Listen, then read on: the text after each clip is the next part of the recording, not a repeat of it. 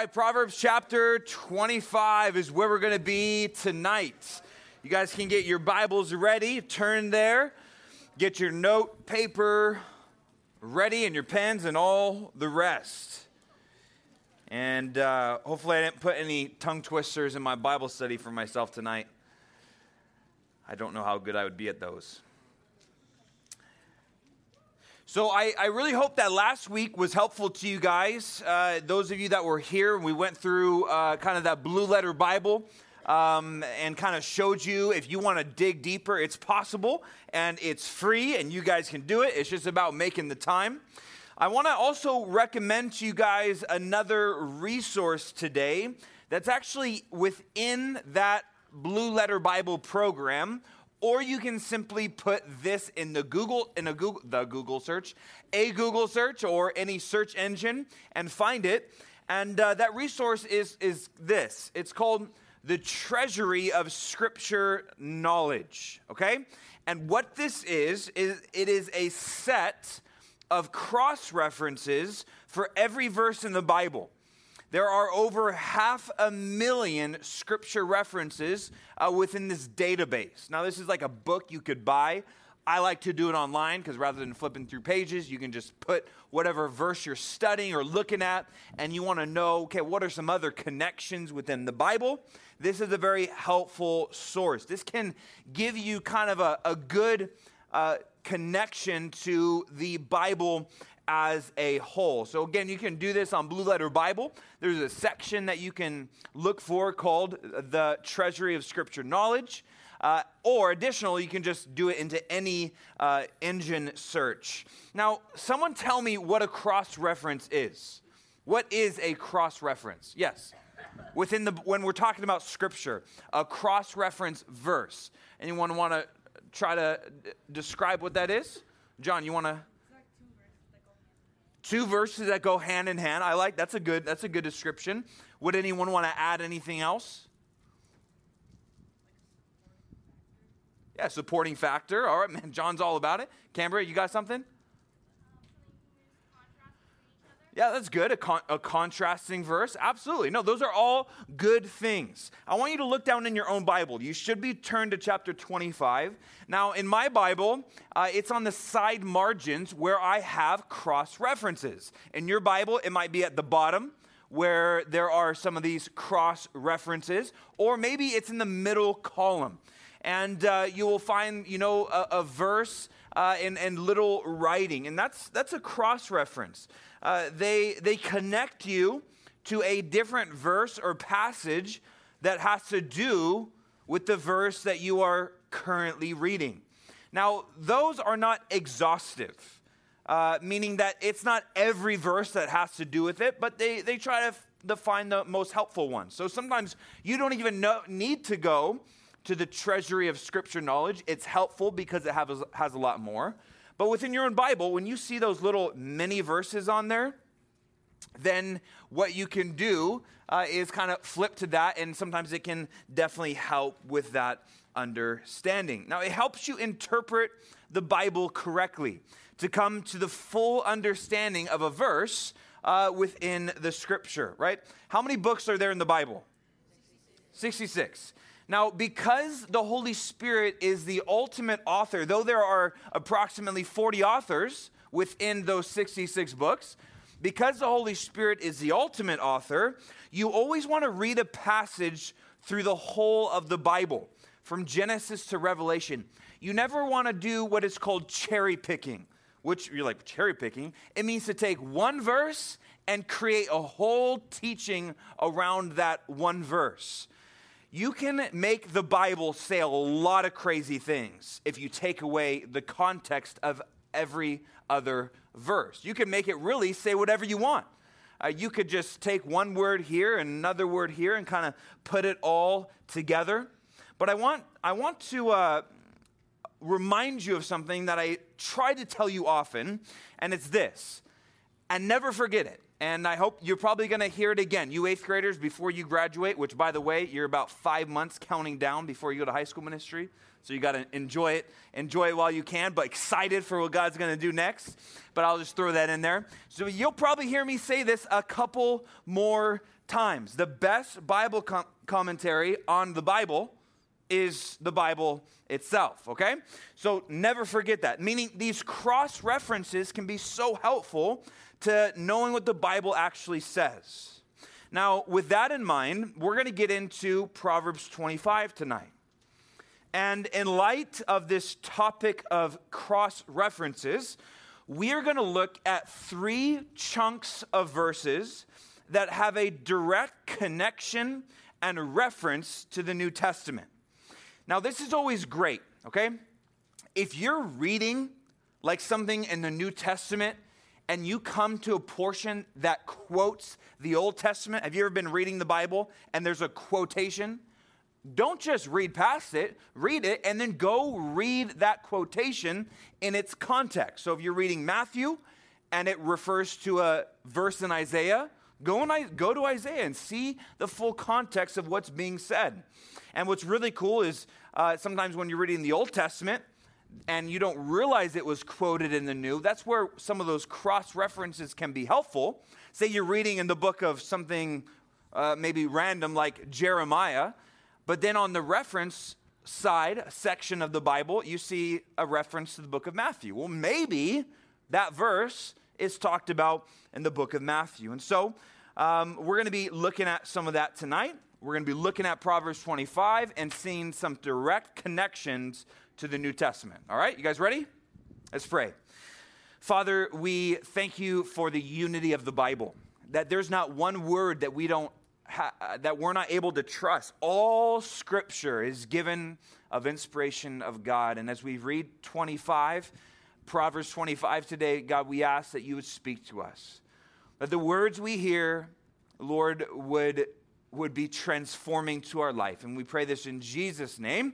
All God's people said? Amen. Amen. Okay, so we are first going to start low.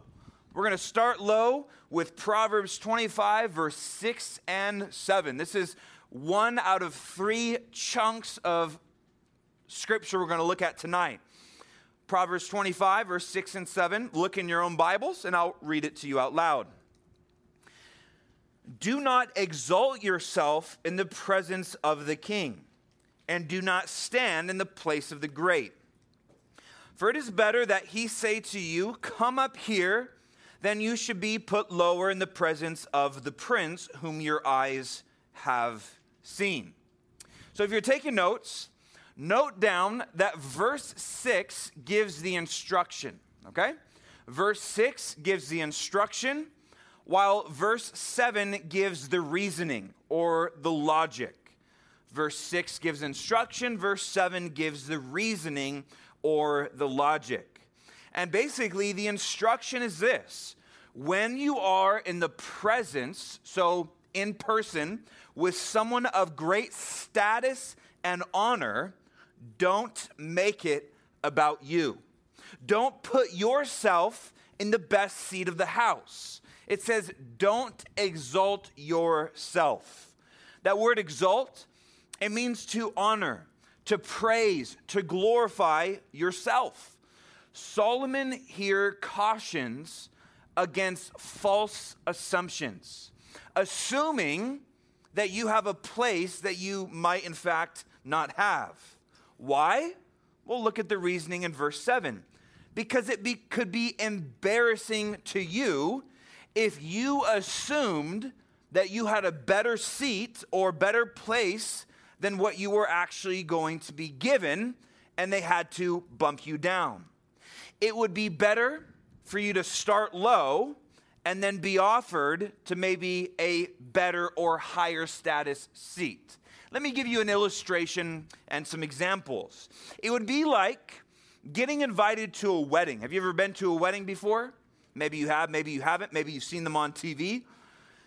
And imagine you get invited to a wedding and you go up and you sit front row, front seat. Front row and first seat on the aisle. And you go and say, well, that seat's open, so I'm going to sit there. Now, traditionally, that is the seat of the father of the bride. And imagine he walks her down the aisle and goes to sit, and he says, scram, get out of here. And you have to, in front of the entire wedding, get up and go and find a seat in the back. Talk about embarrassing.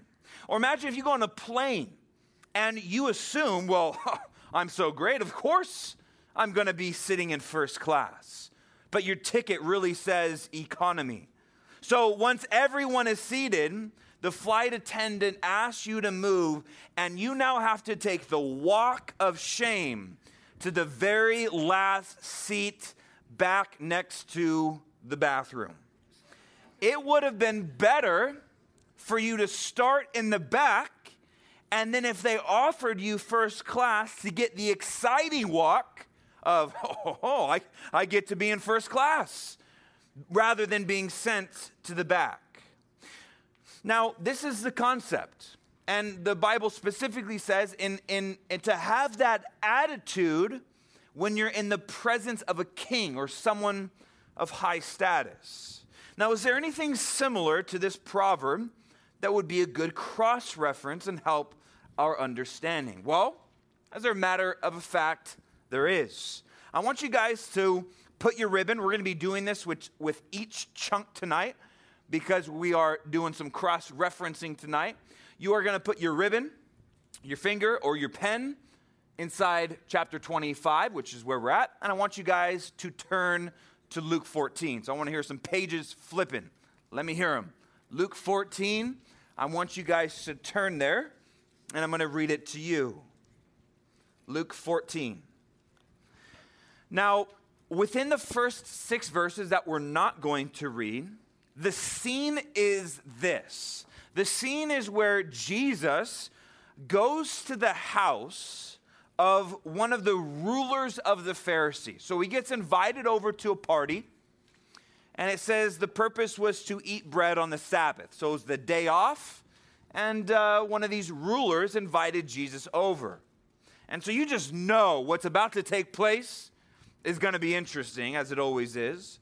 Luke tells us that as he gets to the house, they watch him closely, meaning they're just looking at him. They want him to make a mistake. They want him to mess up. It's here that Jesus actually notices, so he sits down, and he's looking around the room. They're watching him. What they don't realize is that Jesus is watching them the whole time. So Jesus is watching as these Pharisees come in, and they sit down. And he noticed how, as they come in, they are choosing the best places to sit. And so because of that, he gets their attention and tells them the following parable. Look in your Bibles at Luke 14. So he told them a parable to those who were invited when he noted how they chose the best places, saying to them, when you are invited by anyone to a wedding feast, do not sit down in the best place, lest one more honorable than you be invited by him, and he who invited you and him come and say to you, give place to this man, and then you begin with shame to the lowest place. But when you are invited, go and sit down in the lowest place, so that when he who invited you comes, he may say to you, friend, go up higher. Then you will have glory in the presence of those who sit at the table with you. For whoever exalts himself will be humbled, and he who humbles himself will be exalted. You guys see the connection here? It almost seems like this was the exact the exact proverb that Jesus had in mind when teaching this parable. Now the Pharisees, we know a lot about them. They often acted in pride and arrogance, right? They wanted to be seen. They wanted to be heard. It was all about them. When a Pharisee prayed, they prayed loud enough for you to hear it. When a Pharisee gave, they gave loud enough for you to hear it. When they did something charitable or kind, they did it to be seen by men. And so because of this, Jesus uses this parable, which seems to be connected to this proverb that we just read, which they should have known, to teach them a heavenly principle. And what is that heavenly principle? We'll look at verse 11. Look at verse 11. For whoever exalts himself will be humbled, and he who humbles himself will be exalted. Start low. We know that God resists the proud, but gives what to the humble? He gives grace. Everyone say grace. He gives grace to the humble. And so if we start low, the Bible says that God will see to it that we're lifted higher. But if we start high, we say, well, of course I deserve that. And then we're going to be brought low. 1 Peter 5, 5 and 6 says this, and it's very applicable for us tonight because you and I would like to think I, will be in the category of younger people. Am I in the category of younger people? Wait, are you like 30 yet? No, I'm. If you're in your 20s, There is some debate here, all right? I like some of you guys. Look at the screen. Likewise, you younger people, me included, submit yourselves to the elders, to your elders. Yes, all of you be submissive to one another and be clothed with humility. For God resists the proud, but gives what to the humble? Grace. Therefore, humble yourselves under the mighty hand of God that he may exalt you in due time. To submit yourself to one another is to put yourself under another. It's to give preference to someone else. And as a Christian, we're to be clothed with this humility. Do you guys see that? Clothed with humility. That's the idea, is that it's not just a one-time act. We don't just be humble once and we're good. No, it's to be this attitude, overall attitude within the life of a Christian. You see, I believe that God wants to honor us. His heart is for us. He wants to exalt us. He wants to put us in places of influence and places of honor, but only as we start low. That's why James 4:10 says, humble yourselves in the sight of the Lord, and he will lift you up. To practice a life of humility, to put yourself second, and so to spare yourself the embarrassment and shame of getting humbled. You see, this is a principle within the kingdom of God.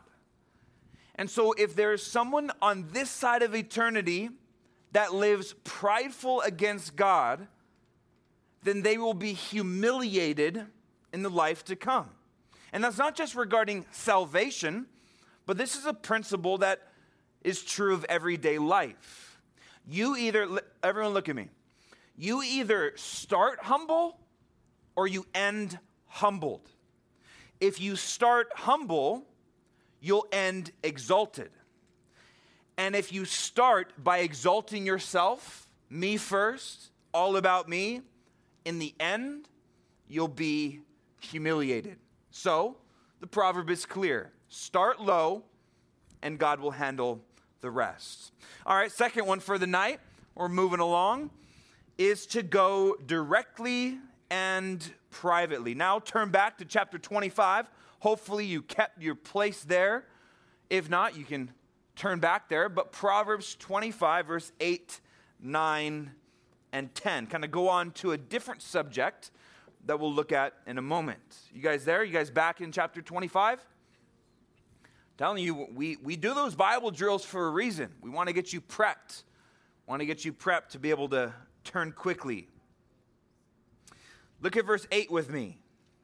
Do not go hastily to court, for what will you do in the end when your neighbor has put you to shame? Debate your case with your neighbor, and do not disclose the secret to another, lest he who hears it expose your shame and your reputation be ruined. Okay, so if you're taking notes, the beginning of verse 8 and 9 are the instruction. Okay, he gives a further instruction and wisdom. And the rest of the verses give the reasoning. So the beginning phrase of verse 8 and 9 are the instruction. And that is quite simply, don't be so quick to sue someone. Now you might say, I am in junior high. I have never had this thought of suing anyone. Well, maybe you have. Now, to go to court, right? Listen, it says, do not go to court hastily, a legal fight, bringing forth a lawsuit. Don't just get mad at someone and say, I'm going to sue you, and then actually do that, okay? Hastily, it means to rush into it quickly. It is the fool, listen, it is the fool who is quick-tempered, but the wise is slow to anger. So rather, the beginning of verse 9 says, look at the beginning of verse 9. It basically says, go directly. Debate it with your neighbor. Before we take it to the system of the court, let's actually talk about it. Go directly to the one you have something against. And why? Why should we do that? Well, quite simply, because what if your neighbor owns you in court? What if you go and sue and you think this is a good idea, I think I have it, and then you get absolutely humiliated? That's what it says. Look in your Bibles. It says, for what will you do in the end when your neighbor has put you to shame? He destroys you in court, your reputation is ruined, and things don't go as you thought. Quite simply, he says, slow down. Rather, go directly and privately and see if it can be handled by itself. Now, is there anything similar to this proverb that would be a good cross-reference and help in our understanding of when we have an issue with someone? Should the believer's reaction when someone offends us or does something against us be, let's get our hands dirty. Let's go to court. Let's figure this out in a court of law? The answer is, of course, we know is no. But how do we know that? Well, one of the passages that tell us this is not that passage on the screen, though it says it. It's 1 Corinthians 6, okay, not 16. I don't know how that one slipped in there, but it's 1 Corinthians 6. So guess what we're going to do? We're going to put our ribbons where? And listen, if you don't have a Bible with ribbons, we got to get you one, all right? It's so convenient, okay? And then if you're borrowing a Bible, you probably don't have a ribbon, and that's sad, so bring your own Bible that has a ribbon, okay? So Proverbs 25, put your ribbon there, and turn to 1 Corinthians 6, not 16, 6. I want to hear some pages flipping. Let's keep it going. You don't have to do it louder and rip the pages. I just naturally, okay, it's okay. 1 Corinthians 6. 1 Corinthians 6. We're going to read together verse 1 through 8. Now we're going to read this, and it's going to be pretty clear that the Corinthian believers had some issues, and especially when it came to suing each other, okay? And so Paul's got to address it. He's got to address a lot of other things, but this is the topic for chapter 6. You guys there? If you're there, say word. All right, look at verse 1. Dare any of you, having a matter against another, go to law before the unrighteous and not before the saints? Do you not know that the saints will judge the world? And if the world will be judged by you, are you unworthy to judge the smallest matters? Do you not know that we shall judge angels? How much more things that pertain to this life? If then you have judgments concerning things pertaining to this life, do you appoint those who are least esteemed by the church to judge unbelievers? Verse 5, I say this to your shame. Is it so that there's not a wise man among you, not even one, who will be able to judge between his brethren? Are you catching the sarcasm? Verse 6, but brother goes to law against brother, and that before unbelievers?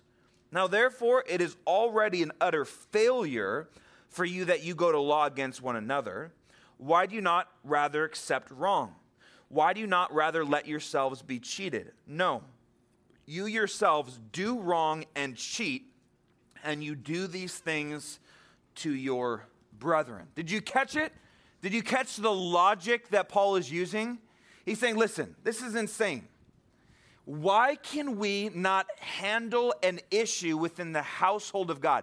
If we are actually brothers and sisters in Jesus who are going to live together forever, why can't we figure this out? We're going to go to unbelieving pagans to settle our disputes for us because we are acknowledging that they have more wisdom than us? He says, it is not right. And so Paul rebukes and tells them that this is a horrible witness that is exampled in them suing one another. This is not what Jesus taught us. What did Jesus teach us? I mean, let's talk about this topic for a moment. Someone does something so big to you. It's not just like, oh, he called me a name. No, he did something. That can be included. Okay, I'm not dismissing that. But something even so big that you could actually take someone to court on behalf of it. I don't know what that would be. We could talk about some examples. But we're just talking about in general, someone sins against you, okay? That could be calling you a name. That could be talking trash behind your back. That could be whatever it might be. That could be, I suppose, anyway, we could get down some rabbit holes there. Matthew 18, okay? I don't want you to turn there, but just look on the screen. I want you to note down the reference, and what I want you to put next to the reference is that this is the model for relationships that Jesus has put in his word. This is the model when someone has been sinned against, okay? And he gives us 3 phases to go through. And these phases are important that they are in order, okay? Follow along with me, look on the screen. I'm going to walk you through this. Moreover, if your brother sins against you, okay? So we got that, brother or sister, go and tell him his fault between you and him alone, directly and privately. If he hears you, you've gained your brother, okay? That's phase 1. Jesus says, if someone has offended you, sinned against you, you are upset, angry, and mad at this person. Jesus says, step 1, phase 1, go to that person directly and privately. And if they are willing to hear you, then you have gained a brother, you have gained a sister, you can move forward in unity. That's what God wants. The goal is never having to move out of step 1, phase 1. Hopefully, that sets everything right.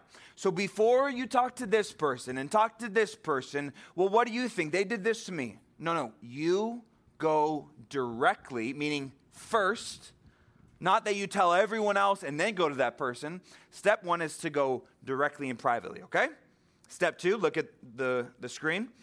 But if he will not hear you, so let's say that person, you go to that person, they just blow you off. Psh, whatever, I don't even care. Get out of here. You're lame, okay? Verse 16.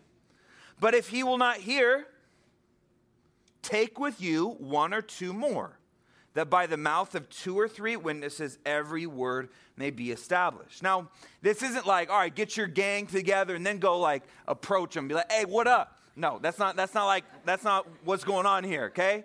That's not what's happening. It's not you get 1 or 2 so you seem really scary. No, you get 1 or 2 brothers or sisters, okay, that are walking in the Spirit, that love Jesus, and you go to that person, and maybe they were somewhat involved in what happened, like those are good witnesses to come, and you say, hey, like, and there's kind of that now more authority with 2 or 3 witnesses according to the Bible, okay?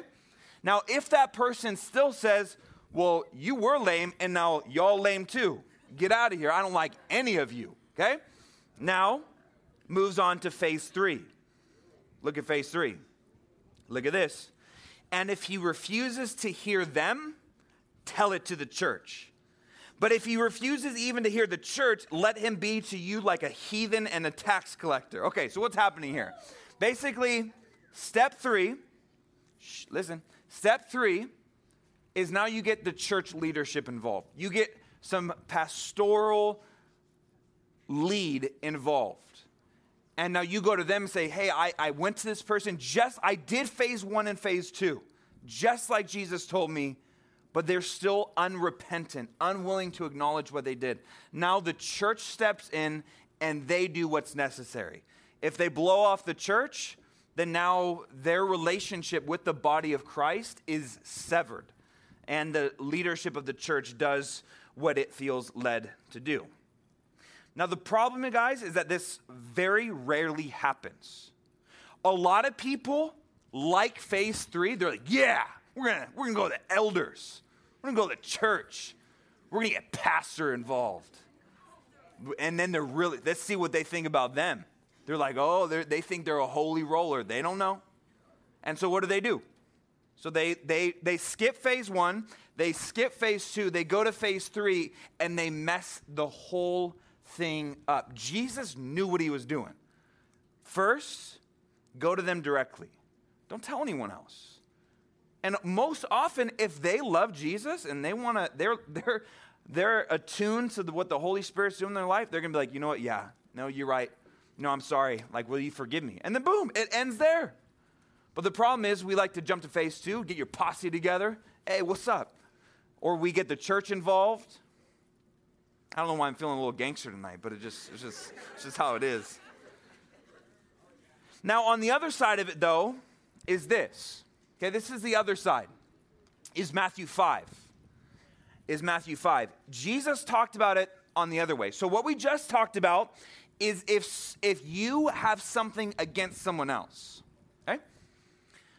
But Jesus covers the other end, and this is about if you know that someone has something against you. So this is now not you being sinned against. This is something that you know you have sinned against someone else, and they are offended. They are upset. Jesus says you don't wait for that person to obey Matthew 18. You do Matthew 5, verse 23, which is what? Well, look. Therefore, if you bring your gift to the altar, and there remember that your brother has something against you, leave your gift there before the altar and go your way. First be reconciled to your brother, and then come and offer your gift. What is he saying? He's saying, hey, before you worship, and let's say we're about to start worship, and you know someone is super upset with you in this room. You've done something wrong, and you've sinned against someone. They're supposed to come to you. But let's say they don't. Let's say they're in that disobedience. So what are you supposed to do? Before you raise your hands in worship, Jesus says you get with that person and you apologize. You make things right. And then after you make things right, then you come and worship me. And then he says this, verse 25. He says, agree with your adversary quickly. And I want you to look at that word quickly. We don't have time to get into the other stuff here. But listen. Satan loves when there can be things that get in between brothers and sisters in Christ and stay there. He loves it. But Paul would later say, don't let the sun go down on your wrath, meaning reconcile quickly. Don't push it off. Well, I'm going to give it a month because I'm upset with that person. I'm not going to just let them back in. I'm not going to forgive them that easy. The Bible says don't do it. Do it quickly. See, God wants us to resolve the conflicts quickly, and the enemy loves division. But listen, the longer you wait to get something right with someone, the harder it is. So, all that to say, either way, God puts the responsibility on your shoulders. Okay? Everyone look at me. If you offended someone, Jesus says, go and make things right. If you have been offended, Jesus says, go and make things right. Listen, if everyone obeys this, then we can move forward in unity. But so often, we push it down. We allow bitterness to grow, or we gossip and tell other people about what someone else did to me rather than obey what Jesus said in the beginning. And so it's awesome. He gets it from both sides, okay? Make sense? All right, third and final tonight, overcoming evil. Overcoming evil. Look at verse 21. We are back in Proverbs 25, by the way. So you can, if you have a ribbon, I'm telling you, those ribbons, life-changing, game changers. Verse 21. If your enemy is hungry, give him bread to eat.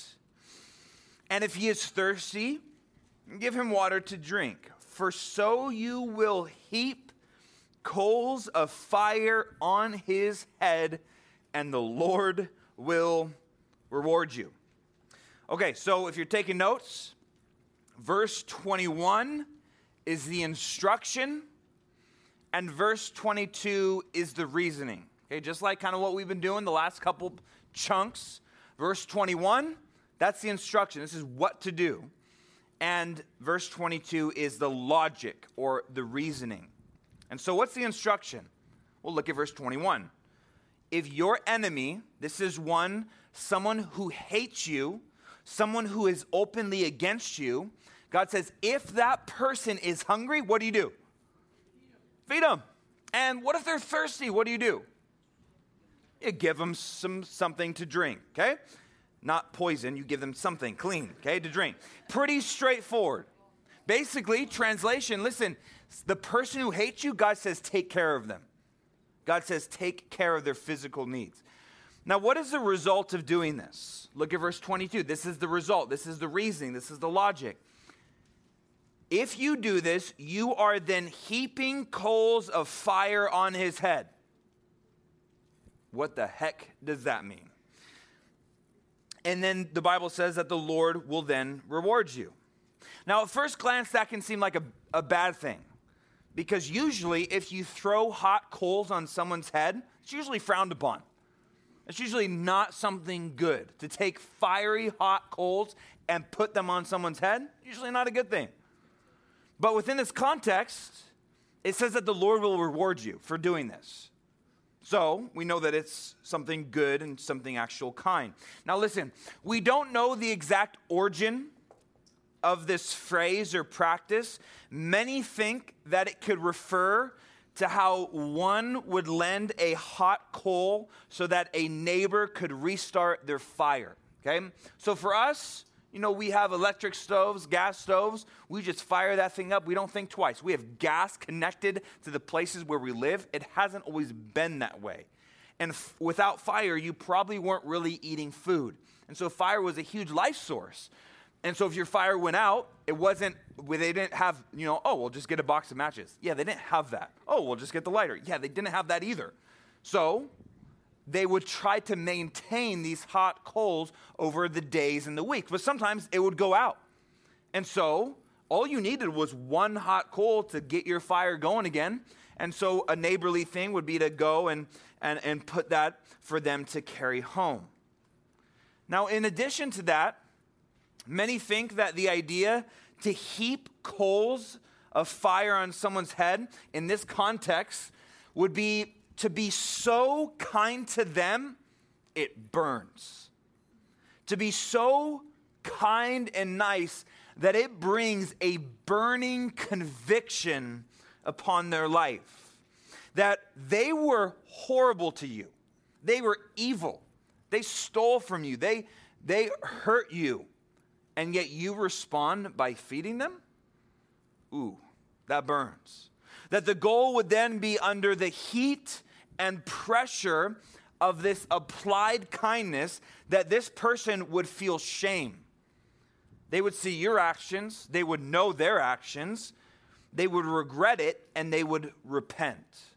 You see, according to the Bible, according to Paul, it is the kindness of God that leads someone to repentance.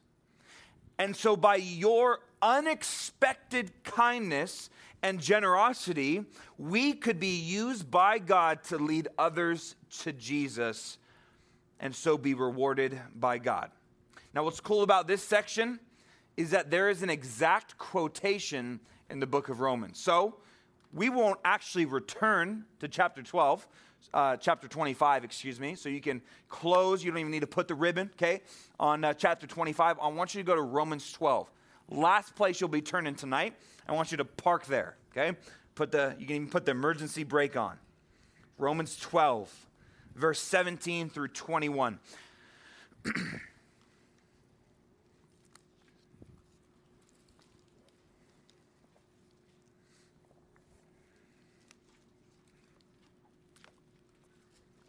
Romans 12. When you're there, what do you say? Word. Verse 17. Repay no one evil for evil. Have regard for good things in the sight of all men. If it is possible, as much as depends on you, live peaceably with all men. Beloved, do not avenge yourselves, but rather give place to wrath. For it is written, vengeance is mine, I will repay, says the Lord. Therefore, and here's our verse, if your enemy is hungry, what do? You feed him. If he's thirsty, what do? Give him a drink, for in so doing, you will heap coals of fire on his head. Do not be overcome by evil, but overcome evil with, what does it say? Good. Paul says that God will take care of everything in the end. You don't need to become an avenger, okay? You don't need to get revenge for yourself. He says, vengeance is mine. You know, God is the ultimate avenger. He's the one who will set all things right. God says, listen, you're going to try to get revenge, and it's going to be pretty weak sauce. And so he says, let me take care of it. I'll make sure it's good. You don't get revenge. You do something better. You repay their evil with good. Similarly, Jesus said in Matthew 5:44, right? We know this one. I say to you, love your who? Enemies. Bless those who curse you. Do good to those who hate you. And pray for those who spitefully use you and persecute you. Now, I don't think what this means is, someone calls you a name and you say, well, God bless you. And it just makes them feel like weird. Like, I don't really think like that's what God means, I don't think that. I think it's more by your good, like you're not seeking to get revenge. You're not seeking to get even, but rather you literally, someone eggs your house and you bake them some cookies with some of the eggs that they egged your house with. Not really, but you, now that sounds nasty. I don't even know if that's a good thing, but that you repay evil with good. That is not normal. Okay? In our world, when someone does something bad, you want to do something bad back to them. That is sinful normalness. So, when you are someone who does not respond in a normal way, you stand out and you become a light in a dark world. And who knows, for some people, this only makes them angrier. I already didn't like you because you're a Christian, and now I hate you because you made me cookies. And I didn't like you, and you're the more mean I am to you, the more nice you are to me. What is wrong with you, you Christian? Now, but for others, it might be your kindness to them when they hate you might be the very thing that God uses to bring them to their knees. You see, this should be our heart. Not to get back at our enemy. Not that you're like in your room, ooh, I know how to get back to them. I'm going to be more nice to them than they could possibly imagine. It's not like that. It's the thought of, I'm going to display the love of God in such a way that they're going to be irresistible. They are going to feel irresistible to the love of God that I'm displaying. Proverbs 24:17 says, don't rejoice when your enemy falls. This was yesterday what we read. And do not let your heart be glad when he stumbles. We know the weight of eternity as believers.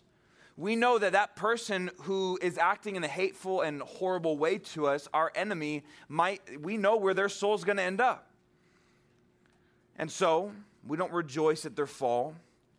We are to have the attitude like Stephen. You guys know Stephen in the Bible? Or Stephan? No, I don't know why I said that. It's Stephen. He's the first martyr of the church.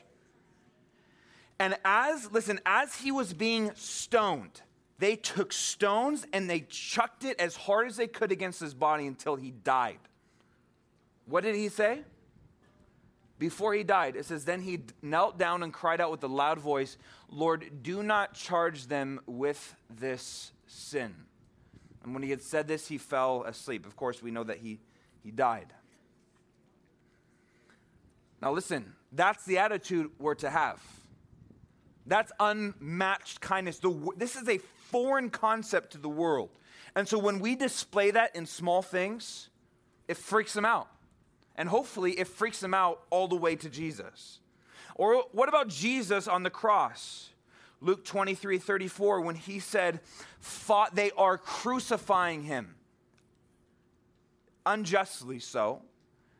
And he says, Father, forgive them, for they do not know what they do. Jesus is our ultimate example of this. Jesus is the ultimate example who did not overcome evil with evil. Could he have? Absolutely. Could he have killed every single person that laid a hand on him? But rather than killing, he allowed himself to be killed on that cross, murdered, so that they might have life. Think about it. Jesus died. You know who got included in that? Jesus died for the people that killed him.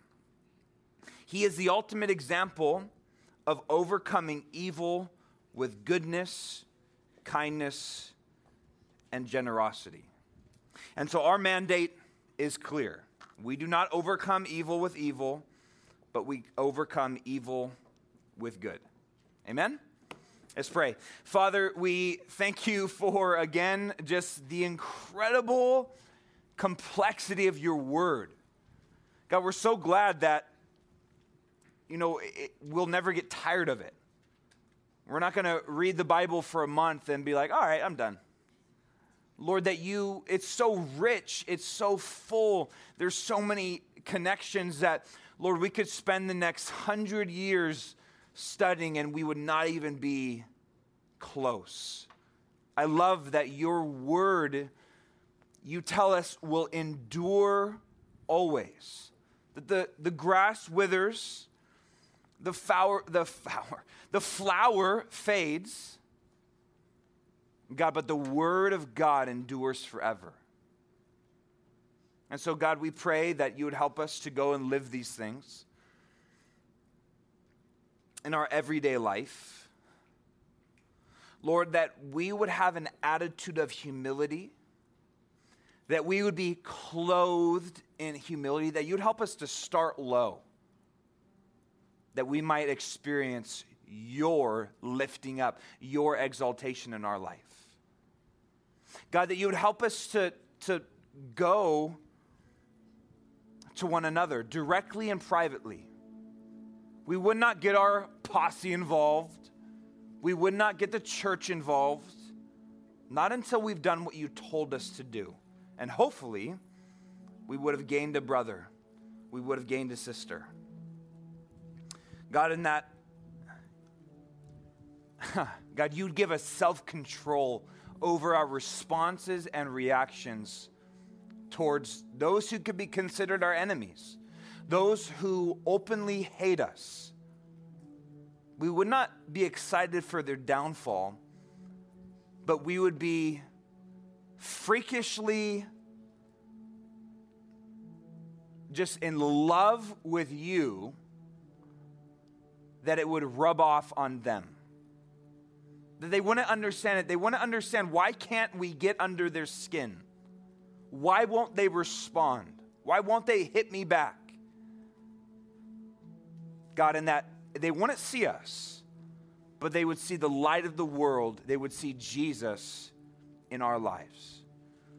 We love you and look to you for all things. And in Jesus' name we pray. Amen.